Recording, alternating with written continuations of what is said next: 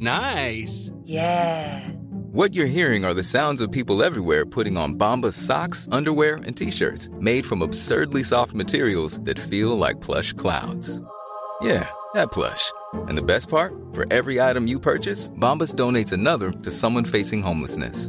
Bombas. Big comfort for everyone. Go to bombas.com/ACAST and use code ACAST for 20% off your first purchase. That's bombas.com/ACAST. Code ACAST.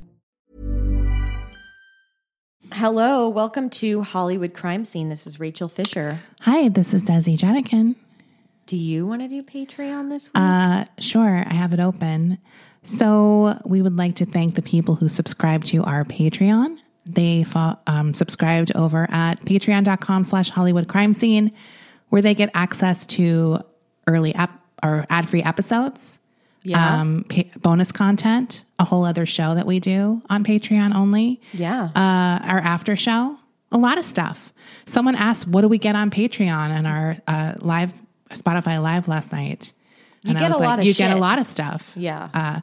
So let's thank these people. We have Jane, Megan, Vicky, Nini, Angie, Angela, Megan, Patrice, Christine, Helene, Emily, Lynn, Allison, Rachel, Olivia, Ashley, Amber, Megan, a lot of Megans, Trish, Louise, Christine, Corinne, Jane, Alex, and Laura. Thank you so much. Thanks, guys. All right, Desi. This week, we're going to be talking about a Los Angeles institution, the Chateau Marmont. Now, this is an episode that we are only going to scratch the surface of today because we're not going to do a traditional multi-part episode where we do another Chateau episode next week, but this will be a multi-part series that will span, like, periodically. We'll revisit this because there's just too many stories to tell. Sort of like I was trying to explain it to you in the vein of how we've done multiple Disneyland episodes, multiple Food Network episodes. Look, I get what you're doing. But what if people don't get what I'm doing? I just need to say that up top because I don't want someone to say like, well, you left out this entire. There'll be more stories. There'll be more stories coming down the pike. I'm telling the story of the Chateau Marmont from the 20s until the end of the 50s. That's what we're doing here today. Okay. I said that nothing really later. Bitchy. No. So don't even fucking ask for a 60s story. Don't even fucking reply me and being like, why didn't you bring up Lindsay Lohan? That's coming, just not today.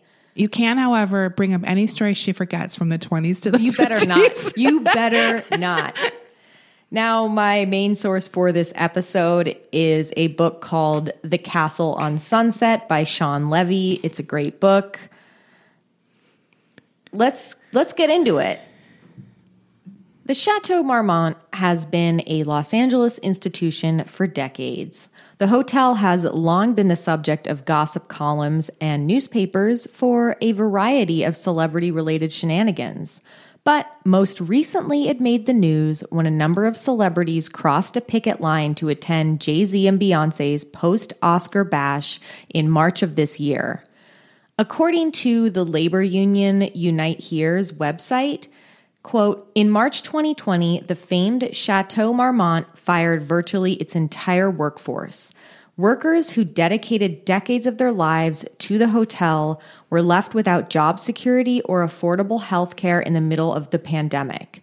In response, the Chateau workers successfully organized to help win a path-breaking city law to ensure that hospitality workers can return to their jobs as the crisis subsides without fear of favoritism or discrimination. Many of the hotel workers have since spoken out about abuses they experienced working at the hotel, including disrespect, mistreatment, and a racially stratified workplace. Now, in September of 2020, The Hollywood Reporter published an explosive article detailing the hotel's mistreatment of its staff. Have you read this piece? No. It's wild. I mean, I'm not going to get into all of it here, but it is a very explosive article. This is a quote from it. Employees allege that the chateau has been a workplace rife with toxic behavior, including neglectful management and unaddressed racial discrimination and sexual misconduct. They contend that the hotel's tagline, aimed at its privileged guests, always a safe haven, doesn't extend to those who tend to those guests. There are several complaints of sexual harassment and racial discrimination from former workers. One instance mentioned in the Hollywood Reporter article says, Sonia Molina Sanchez, a chateau housekeeper for the past decade, tells of an incident 6 years ago in which a male guest began masturbating while she was cleaning his room. Oh my God. She reported what happened to her manager, hoping the man would be barred from the hotel. However, the guest continued to visit. Louis C.K. I mean, maybe. Because it had to be someone powerful, right? I mean, obviously, this is like a powerful person. Like, so gross. So gross. Now, the chateau is currently owned by hotelier Andre Balazs. According to the Hollywood Reporter article, quote, staffers say that for years during Balaz's stay at the chateau, he became heavily intoxicated and openly used illegal drugs in the restaurant and lobby in view of guests. Quote, he'd be out in the garden with friends and they'd be snorting cocaine off their dinner plates, notes one member of the restaurant team. We all saw it. Balaz declined to comment on the matter. While his alleged immoderation affected his employees, resulting in erratic, rageful, and impulsive behavior directed at low-level staff as well as managers, quote, it's like having an alcoholic, drug-addicted father, but it's your CEO, an employee explains. He also hurts himself. Staffers recall repeated instances when Balaz injured himself in falls, resulting on one occasion in a large bruise to his face and on another in an arm being confined to a sling. So this guy is a party animal. Yeah. I mean, I remember he's dated a lot of movie stars. He was with Uma Thurman for a while, I think, and maybe a few others. A lot of famous women. Yeah. Balaz himself has been accused of sexual misconduct multiple times. A former worker accused him of inappropriate touching and groping. He actually assaulted an actress named Amanda Anka. She said that he grabbed her crotch at his London hotel, the Chiltern Firehouse, at the premiere party for Horrible Bosses 2. Her husband is Jason Bateman, and Jason Bateman was among a number of witnesses who saw him grab her crotch. Oh. Jason Bateman responded by spitting his gum in Balaz's face. Whoa. And then they made a statement about it. They're like, he's disgusting. So the union organization Unite Here, they ask the public support in signing a pledge, and their pledge says this: I vow to only return to the Chateau Marmont when the hotel has demonstrated a commitment to respecting its workers' years of service by rehiring them in accordance with their legal rights, and to ensuring that all workers, regardless of their race, sex, or background, feel treated with dignity and respect. So, although I said up top this episode we were mostly going to be talking about the early days of the chateau, I felt it's pertinent to mention what's going on today. Of course. Right now, because this is very recent news. I remember the Jay-Z thing. The that Oscars. Just happened. Yeah. People were like furious. I mean, it was pretty wild because there were a few celebrities who attended the Oscars bash and they're like, I didn't know. But I don't know how they didn't know, because I've seen footage from the outside of the chateau, which is where you enter, and it's like there were like dozens of, I mean, I don't know how many exactly. But protesting that night? Yes. Okay. So they passed protesters. I could see not knowing and just showing up there. But if they're actually passing protesters. It was a literal picket line that they crossed. So, and that was like just a month ago that happened. So anyway, let's go back 100 years ago where it all began. It was 1926 when Los Angeles lawyer Fred Horowitz envisioned constructing a castle on a hillside off Sunset in West Hollywood. Horowitz became inspired on a trip to France when he visited Chateau d'Amboise. a castle dating back to the 11th century that had been home to many kings over the years. He envisioned building a similar property, a grand Gothic structure with turrets, right here in Los Angeles, in a location that at the time was still mostly bare, save for some mansions that dotted the hillside. Further to the west was the newly built Sunset Plaza and a few restaurants, notably the Russian Eagle and La Boheme. Both of these establishments were known to serve illegal liquor during Prohibition. This patch of land on Sunset near Laurel was at the time untapped. During the 1920s, the stretch of Sunset between Laurel and Doheny would become known as the Sunset Strip. It was a hedonistic paradise, offering gambling joints, brothels, and booze in the then unincorporated West Hollywood. Horowitz planned for his chateau to serve as a luxury apartment building, standing 7 feet tall and boasting earthquake-proof construction. 7 feet tall? 7 stories tall. Oh, it's like, that's not that impressive. I'm so sorry. I even wrote it down here, 7 feet tall. So I knew what I meant. Yeah. 7 stories tall and boasting an earthquake-proof construction. Erecting the castle would be a big undertaking and require a lot of money, so he enlisted the help of 3 wealthy acquaintances to help him finance the project. Florence Dean was actually the owner of the plot of land that Horowitz wanted to build on.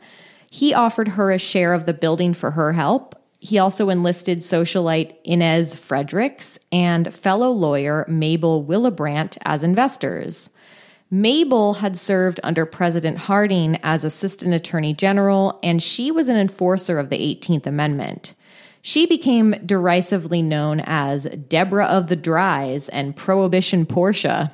Ooh. It's kind of like the barbecue Becky of the day. Deborah of the Dries. We're like, this bitch. Yeah, she's annoying. Although Mabel was initially skeptical of Horowitz's plans, she agreed to help with the project. In total, these 3 girl bosses invested $350,000 towards building the chateau. The following year, Fred Horowitz employed architects Arnold Weitzman and William Douglas Lee to help bring his Gothic castle to life. The plans for the chateau included 43 rooms, a garden with a fountain, a lounge, a communal kitchen, and an underground garage with room for 26 cars. In the spring of 1928, construction began. The building was nearly completed in January of 1929 when Horowitz decided on a name, Chateau Marmont. This was, of course, named after the small street on which the castle resided at the intersection of Sunset. And Marmont? It's Sunset and Marmont. It's a very, very tiny street. Yes. It's like a little bullshit street. Yeah, I've driven on it. It's so small that I honestly thought that the hotel came before the street name. Yeah, because it just seems like it's a way to access the hotel. Yeah. Like, that's what it was for. That's what it's named after, is that street. Just prior to its official opening, Mabel Willebrandt hosted a party celebrating the appointment of Judge May Leahy to the Municipal Court of Los Angeles. She was the second woman on the LA County bench. 300 guests attended. The chateau opened for business in February of 1929. And a newspaper ad for the apartment building said, 1 to 6 room furnished apartments, including complete 24-hour room service and garage in basement. Large rooms and private balconies, distinctively furnished and decorated. View of Mount Baldy, Catalina Island, and the lights of the city from private balconies and patios. Finest steel and concrete construction, fire and earthquake proof. Though much of the chateau was extravagant, some potential renters were unimpressed by the furniture that came with the rooms. They noted its relative cheapness compared to the prices they were asked to pay. Oh. Like, people would come in and be like, who designed this? Like, who picked out the furniture? It sucks ass. This is from Home Goods. It literally was kind of like on that level where it was like, this is basic. I'm not going to pay this much money a month to live here if I'm getting this basic ass furniture. Marriott shit. Yeah, it just wasn't that stylish, and like it was basic. Well, it definitely has a style now. Yes, and we'll get into that evolution for sure. So the most expensive penthouse, which boasted 3,800 square feet, cost $750 a month to rent. In today's money, that's about $12,600. I would love to see some of the rooms. Back then? And just in general now, I've never been to any of the rooms. Yeah, I haven't either. I have like gone there a handful of times in my life to like party or I've whatever. been in that record room, the lounge, I guess, on the lower level.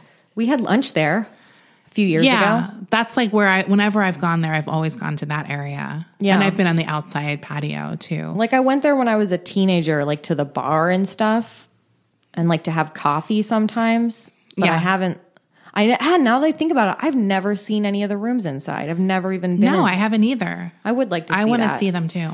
The chateau was not an instant money-making success. It took a while to fill the rooms. And when the stock market crashed that fall, many of the tenants that they did have had to break their leases. So this is like kind of a shitty time for it to be open.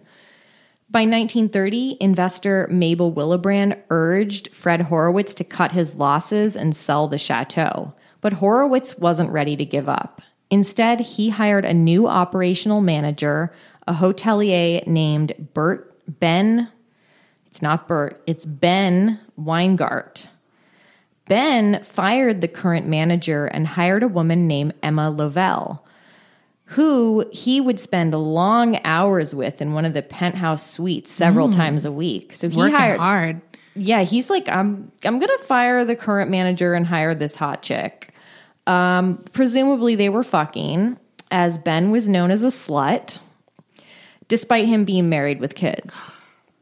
But despite Ben Weingart's efforts, 2 years in, the chateau was still only partially occupied. Fred Horowitz was ready to sell. In October of 1932, the property sold to Albert Smith for $750,000. Smith had plans to turn the chateau into a hotel that offered long-term stays. He's like, this isn't an apartment building. Yeah. It's a hotel. He hired former silent film actress Ann Little as the manager. Billy Wilder would go on to say that Anne, quote, was why the hotel became what it became. Oh. Let's take a quick break here. Okay.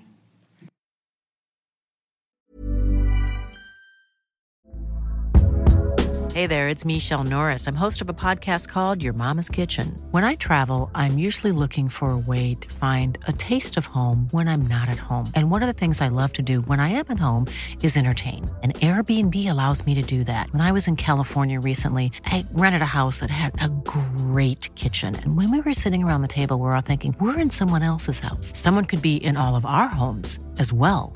If you have a home, but you're not always at home, you have an Airbnb. Your home might be worth more than you think. Find out how much at airbnb.com/host. I'm the queen of starting a free trial offer and forgetting to cancel it, oftentimes being charged for months for something I'm not even using.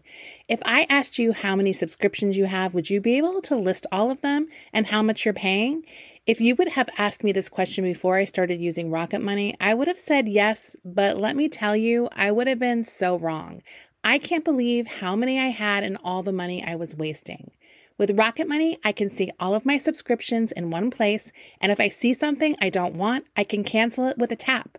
I never have to get on the phone with customer service. They'll even try to get you a refund for the last couple of months of wasted money and negotiate to lower your bills for you by up to 20%. All you have to do is take a picture of your bill, and Rocket Money takes care of the rest. Rocket Money is a personal finance app that finds and cancels your unwanted subscriptions, monitors your spending, and helps lower your bills. Rocket Money has over 5 million users and has helped save its members an average of $720 a year with over 500 million in canceled subscriptions. It's definitely saved me money, and now I can use that money to waste on things I do want.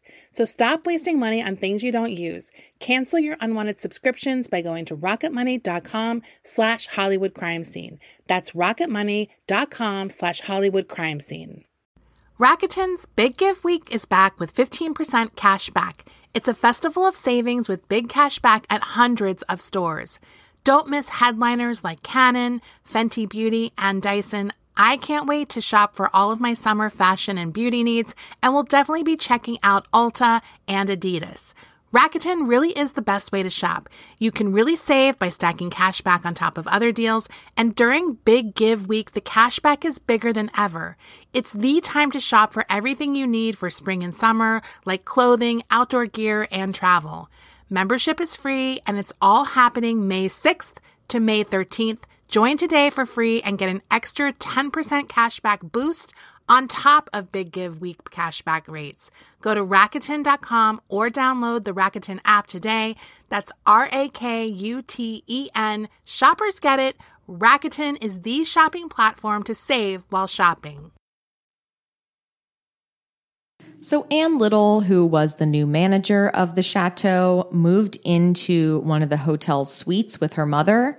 She then worked to make over the interior design of the building, noting that the furniture was tacky and needed to be replaced. Did you see pictures of the furniture, the early? I didn't, because I didn't look. Okay. I'm sorry. I was going to... Just curious. I didn't even Google that.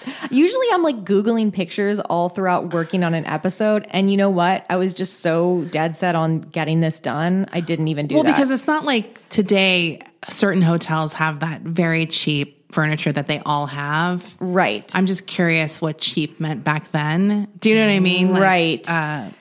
It just wasn't good. Beautiful furniture was acquired from luxury estate sales. An eclectic mix of pieces decorated each room. So that became sort of the signature, was like, this furniture is going to be beautiful, but it's also going to be very eclectic. It wasn't mass produced. It was all sort of hand-picked from estate sales. Hand-picked, antique, nice quality, and no two rooms were alike. Yeah. And that lended to this bohemian artsy aura to the place. Anne also hired a European chef to cater to the guests' whims. There wouldn't be a formal dining room, but there would be a sort of room service. Not only did Anne Little have a flair for design and hospitality, she was also very connected. She attracted fellow film actors and artists who would wind up populating the chateau for many years to come. By the early 30s, the Sunset Strip was home to celebrity hotspot, the nightclub, the Trocadero, as well as Schwab's drugstore, where Lana Turner was famously discovered. Across the street from the chateau was the Garden of Allah, which was a hotel owned by Russian film actress Alla Nazimova that attracted a variety of celebrity clientele and was known for its debauchery. We're going to do a separate episode for her. Oh, that sounds good. And for this hotel, because this was the chateau before the chateau. Okay. Still, at this time, the Chateau Marmont did not yet carry the glamour or the cachet of the other celebrity-frequented hotels of West Hollywood and Beverly Hills. Its patrons were wealthy, but they were mostly society folks and not celebrities. So it just wasn't like the celebrity destination yet. But in 1933, Jean Harlow and her husband Harold Rawson moved into the chateau. The newlyweds were seeking a new place to live after growing tired of living in Jean's Bel Air home with her overbearing mother. The couple occupied 2 suites at the chateau that connected through a hallway. Jean redecorated with all-white furnishings, as was her style.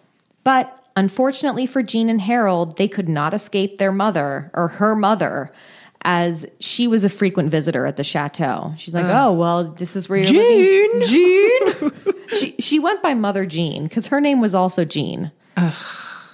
Just those overbearing moms are so irritating. She was this was an irritating I just picture her as, in It's a Wonderful Life, the mother of Mary. That's exactly. Yeah. That's who she was, in my opinion. Absolutely. In my imagination. When she's like on the phone. Yeah. She's listening in. Sam Wainwright's on the phone. Add that to the constant parade of hairdressers, reporters, photographers, etc. that were there to attend Jean Harlow. This was hardly a private living situation. When Harold Rawson was away, hotel staff noticed a number of male visitors coming and going from Jean's apartment at all hours of the night. In fact, the housekeepers noticed that Jean and her husband rarely slept at the Marmont on the same nights. They also noticed that Harold had been sleeping in a Murphy bed in the living room. Oh, shit. So they're like, well, even though they weren't spending the night together, it seems like he was sleeping in this Murphy bed. Like, he wouldn't even sleep in her. Like, she had the whole bed to herself. Yeah, that's my bed. You sleep in the Sleep in the Murphy bed. You can put it up in the morning. Yeah. I honestly have an irrational fear of Murphy beds because I always think I'm going to be like Goofy, where I sleep in it and it flies up. Have you ever even had the opportunity? Never. To sleep in a Murphy bed? Never in my life. I don't even, do they even still make those anymore? I feel like they purely existed for gags Yeah. in movies and cartoons. Yeah. Boing. That's what I'm saying. Yeah. I mean, I have a fear of them. although I do feel like I've seen them a little bit lately now where it's like micro for your living. studio, apartment, micro living. Right. In October of that year, Jean was rushed to the hospital for an acute case of appendicitis.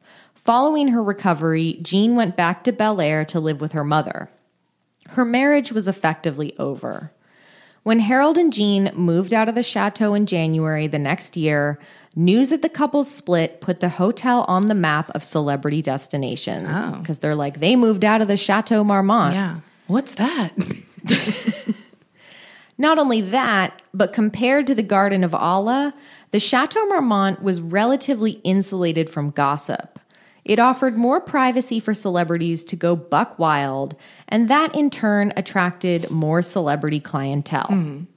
Harry Cohn was among a handful of studio execs who kept suites on retainer for the stars. Oh. Like, you want to go act a fool, Here you go. you go stay at the Chateau Marmont. Billy Wilder first stayed at the chateau in 1934, staying in a small room that he spent a lot of time writing in. Anne Little recalled him working late into the night. When he left for Vienna to try and get his mother to flee, urging her to come with him to Hollywood, unfortunately, she didn't move. I don't know what happened to the mom, but I hope she got out. So he ends up returning to the chateau later that year, but he was dismayed to learn that there were no rooms available. He told Anne Little at the front desk that he would stay in a bathroom before he stayed anywhere else. Wow. So he did stay in a bathroom. At the chateau. Yeah. He moved into the ladies' room in the lobby. I don't know how this worked, but this was like a story he told people for years. He's like, I lived in the ladies' room. I feel like there's more to this story. 100%. Like, he might have camped out next to the ladies' room, but or it was like this big, huge waiting room that they closed off or something. He wasn't even really that famous at this point. Oh. I mean, he wasn't that big. Yeah. He was famous, but he wasn't like who he became, right? 1934. So he says that he stayed in the ladies' room. It was only for a few days. He would go on to tell tales of this unusual temporary living situation, saying it was a small room, but it had 6 toilets. I don't know how that works out logistically. People coming and going. Like, I'm just imagining the women walking in and he's like on his typewriter. Yeah. Don't mind me. I'm sorry. Wilder's stays at the chateau would be referenced in his films, notably in 1944's Double Indemnity. In 1937, the chateau upped its level of privacy by building bungalows on the hillside behind the property. The ad that ran in the newspaper read, "Charming, secluded hillside homes with the complete 24-hour hotel service, which has always been an outstanding feature of Chateau Marmont." By 1942, the chateau came under new ownership. Erwin Brettauer, he was a German banker who also happened to be an anti-fascist, and he purchased the place. Brettauer embraced the hotel as a haven for private debauchery, but also for tolerance that wasn't embraced at more famous hotels. Chateau guest Howard Hughes was not fond of Brettauer's decision to hire Black employees or his decision to allow Black guests to stay there. Look, Howard Hughes, he sucks. He was a fucking freak. I mean, he did this with Ava Gardner, too. Yeah. Yeah. So Hughes, of course, at this time was known for his odd behavior. He was known for his being a freak. While he stayed in their penthouse suite, he ate an insane amount of ice cream. Ooh. I don't think that's that weird, but maybe like it was like really an insane amount. Yeah, I'm going to need to hear the numbers. Like, I feel like if that was one of the weird things he did, it had That's not even on the that's like not even in the top 100 weird things that he did, I think. No, that he did. But I mean, if that's like it must have been a lot. Yeah. He also shuffled around looking disheveled. He was always unbathed, unshaven. It's weird how early that stuff happened. Yeah. You kind of always think it happened later, but it was always there. Yeah. Yeah. Like they were like, this guy, he's rich, but he's weird. He stinks. He's He's a real skank. he's a fucking skank. When the chateau finally installed a swimming pool, he liked to peer from his window with binoculars to watch the sunbathers down below. I would be so upset if I looked up and saw Howard Hughes staring at me through binoculars. And his dirty T-shirt.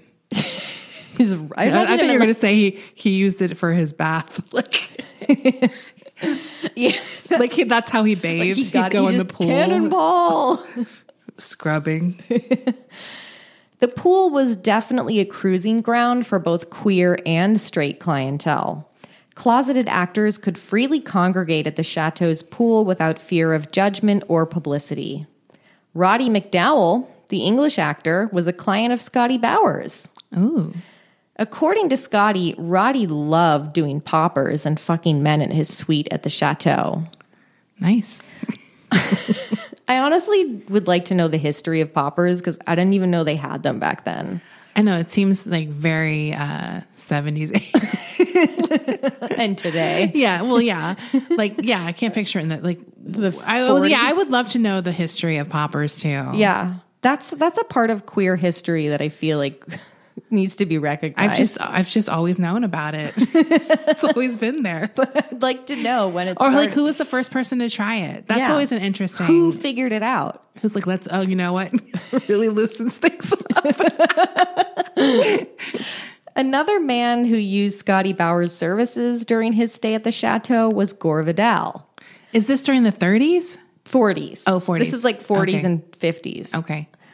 Anthony Perkins and Tab Hunter, they began their romance at the chateau pool. Ooh. Even the mere act of a celebrity checking into the Chateau Marmont might mean that their marriage was on the rocks. Like by this point, they're like, uh-oh. That's where people go to stay when they need to get out of the house. Yes. Yeah. Desi Arnaz frequented the hotel during arguments with his wife, Lucille Ball. When she would discover that he'd been unfaithful, he'd show up at the chateau. Guests at the hotel remembered him getting drunk and acting like a dick.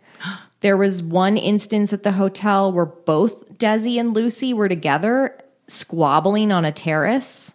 The fight ended with a briefcase full of cash being flung over the ledge and spilling out onto Sunset Boulevard.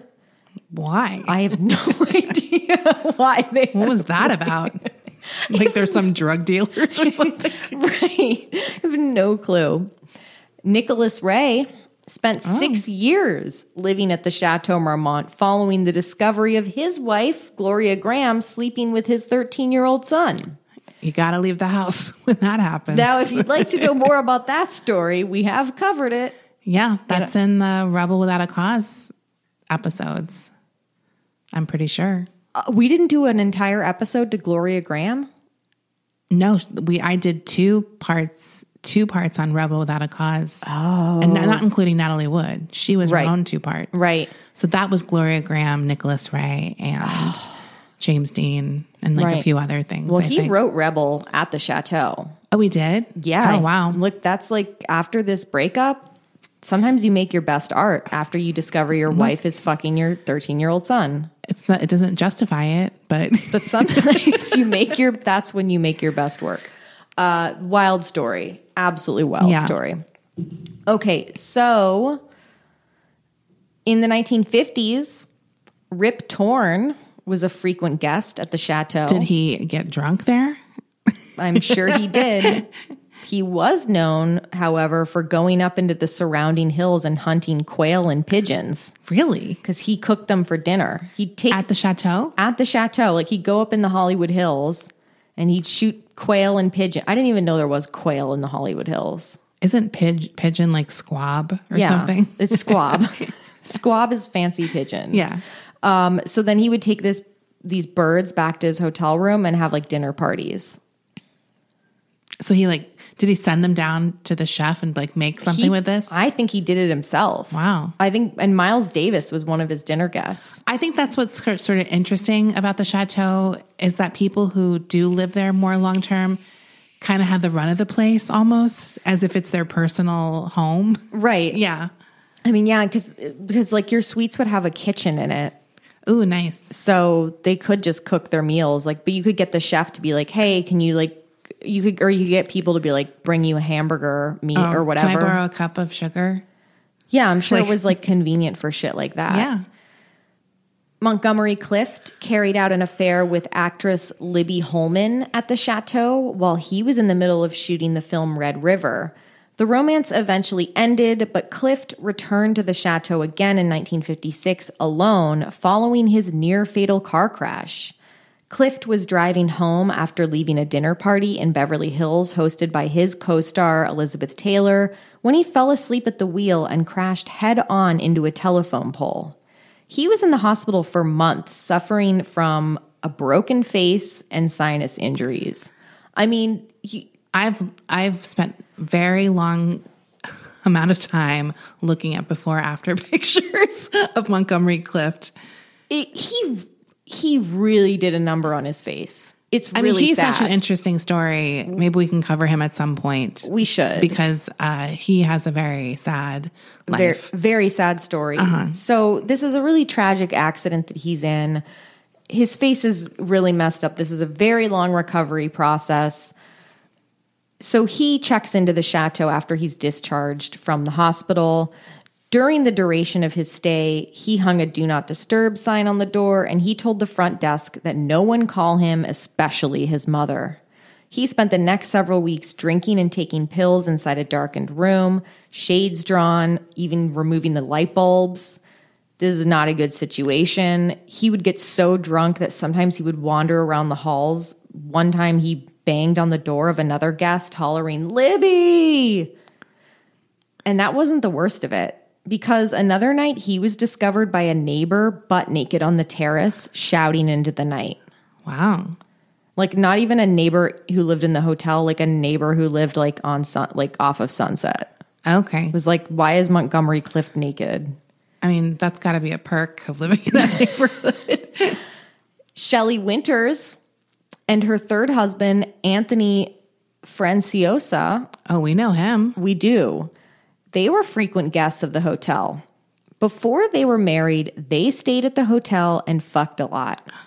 According to Shelley, if there had been an Olympic sex team, Tony would have been the captain.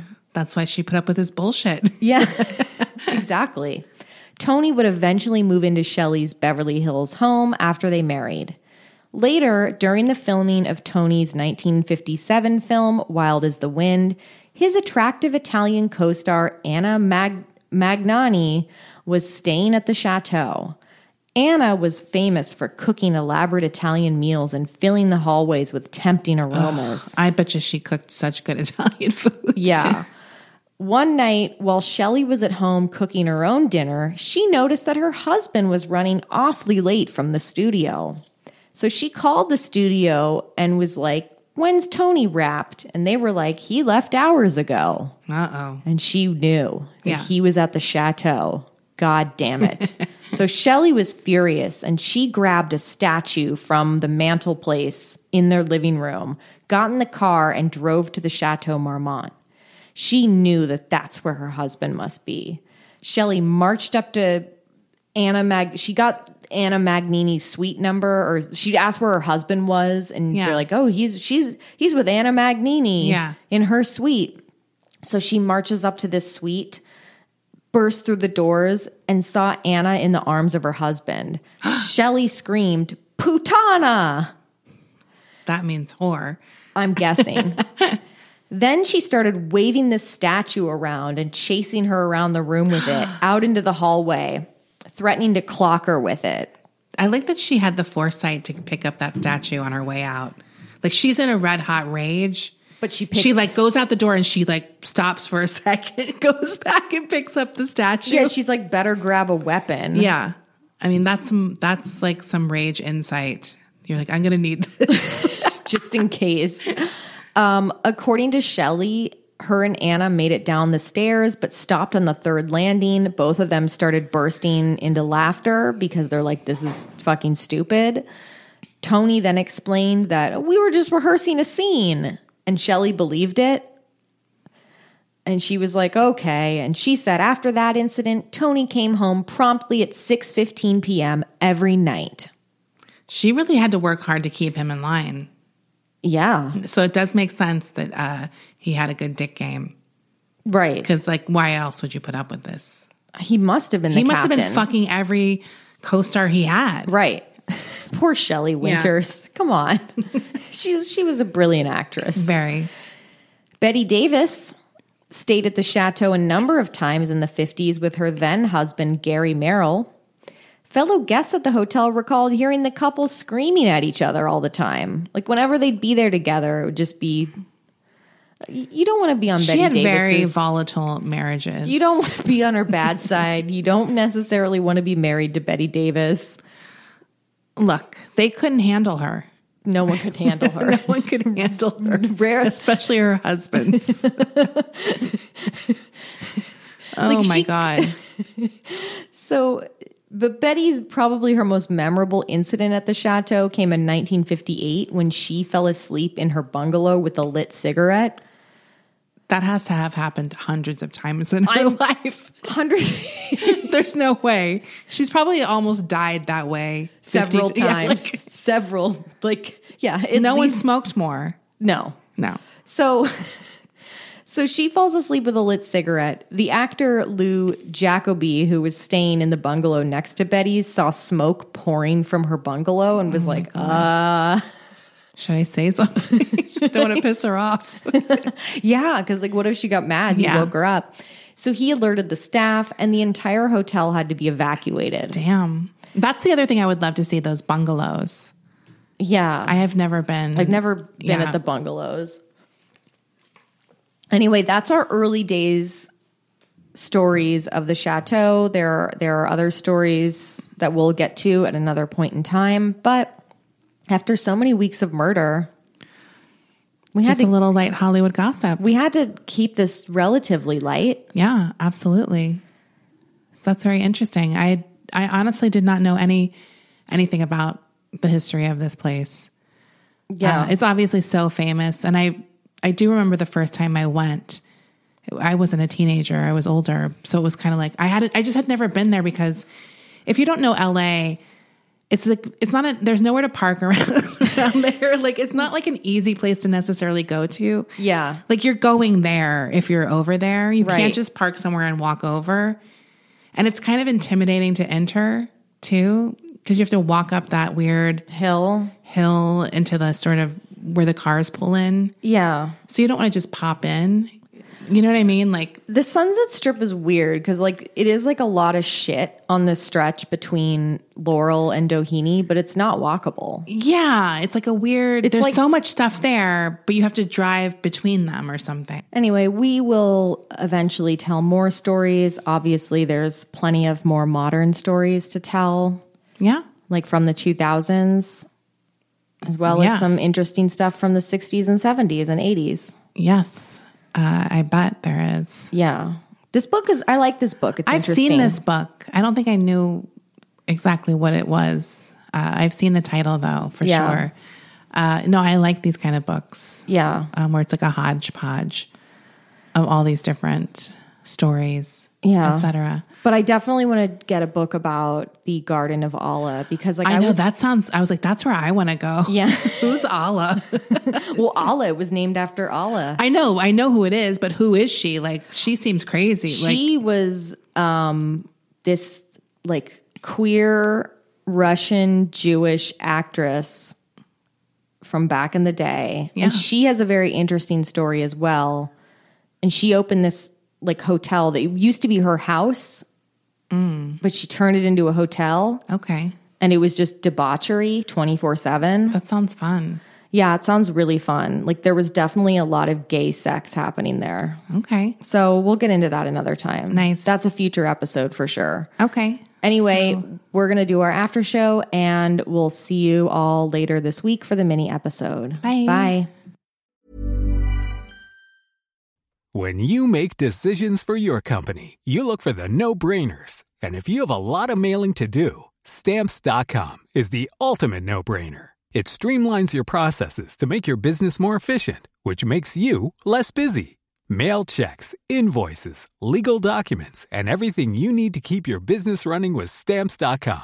Seamlessly connect with every major marketplace and shopping cart. Schedule package pickups and see your cheapest and fastest shipping options from different carriers. With rates up to 89% off USPS and UPS rates. And with the Stamps.com mobile app, you can take care of mailing and shipping wherever you are. Make the same no-brainer decision as over 1 million other businesses with Stamps.com. Sign up with code PROGRAM for a 4-week trial, plus free postage and a free digital scale. No long-term commitments or contracts. That's Stamps.com. Code PROGRAM.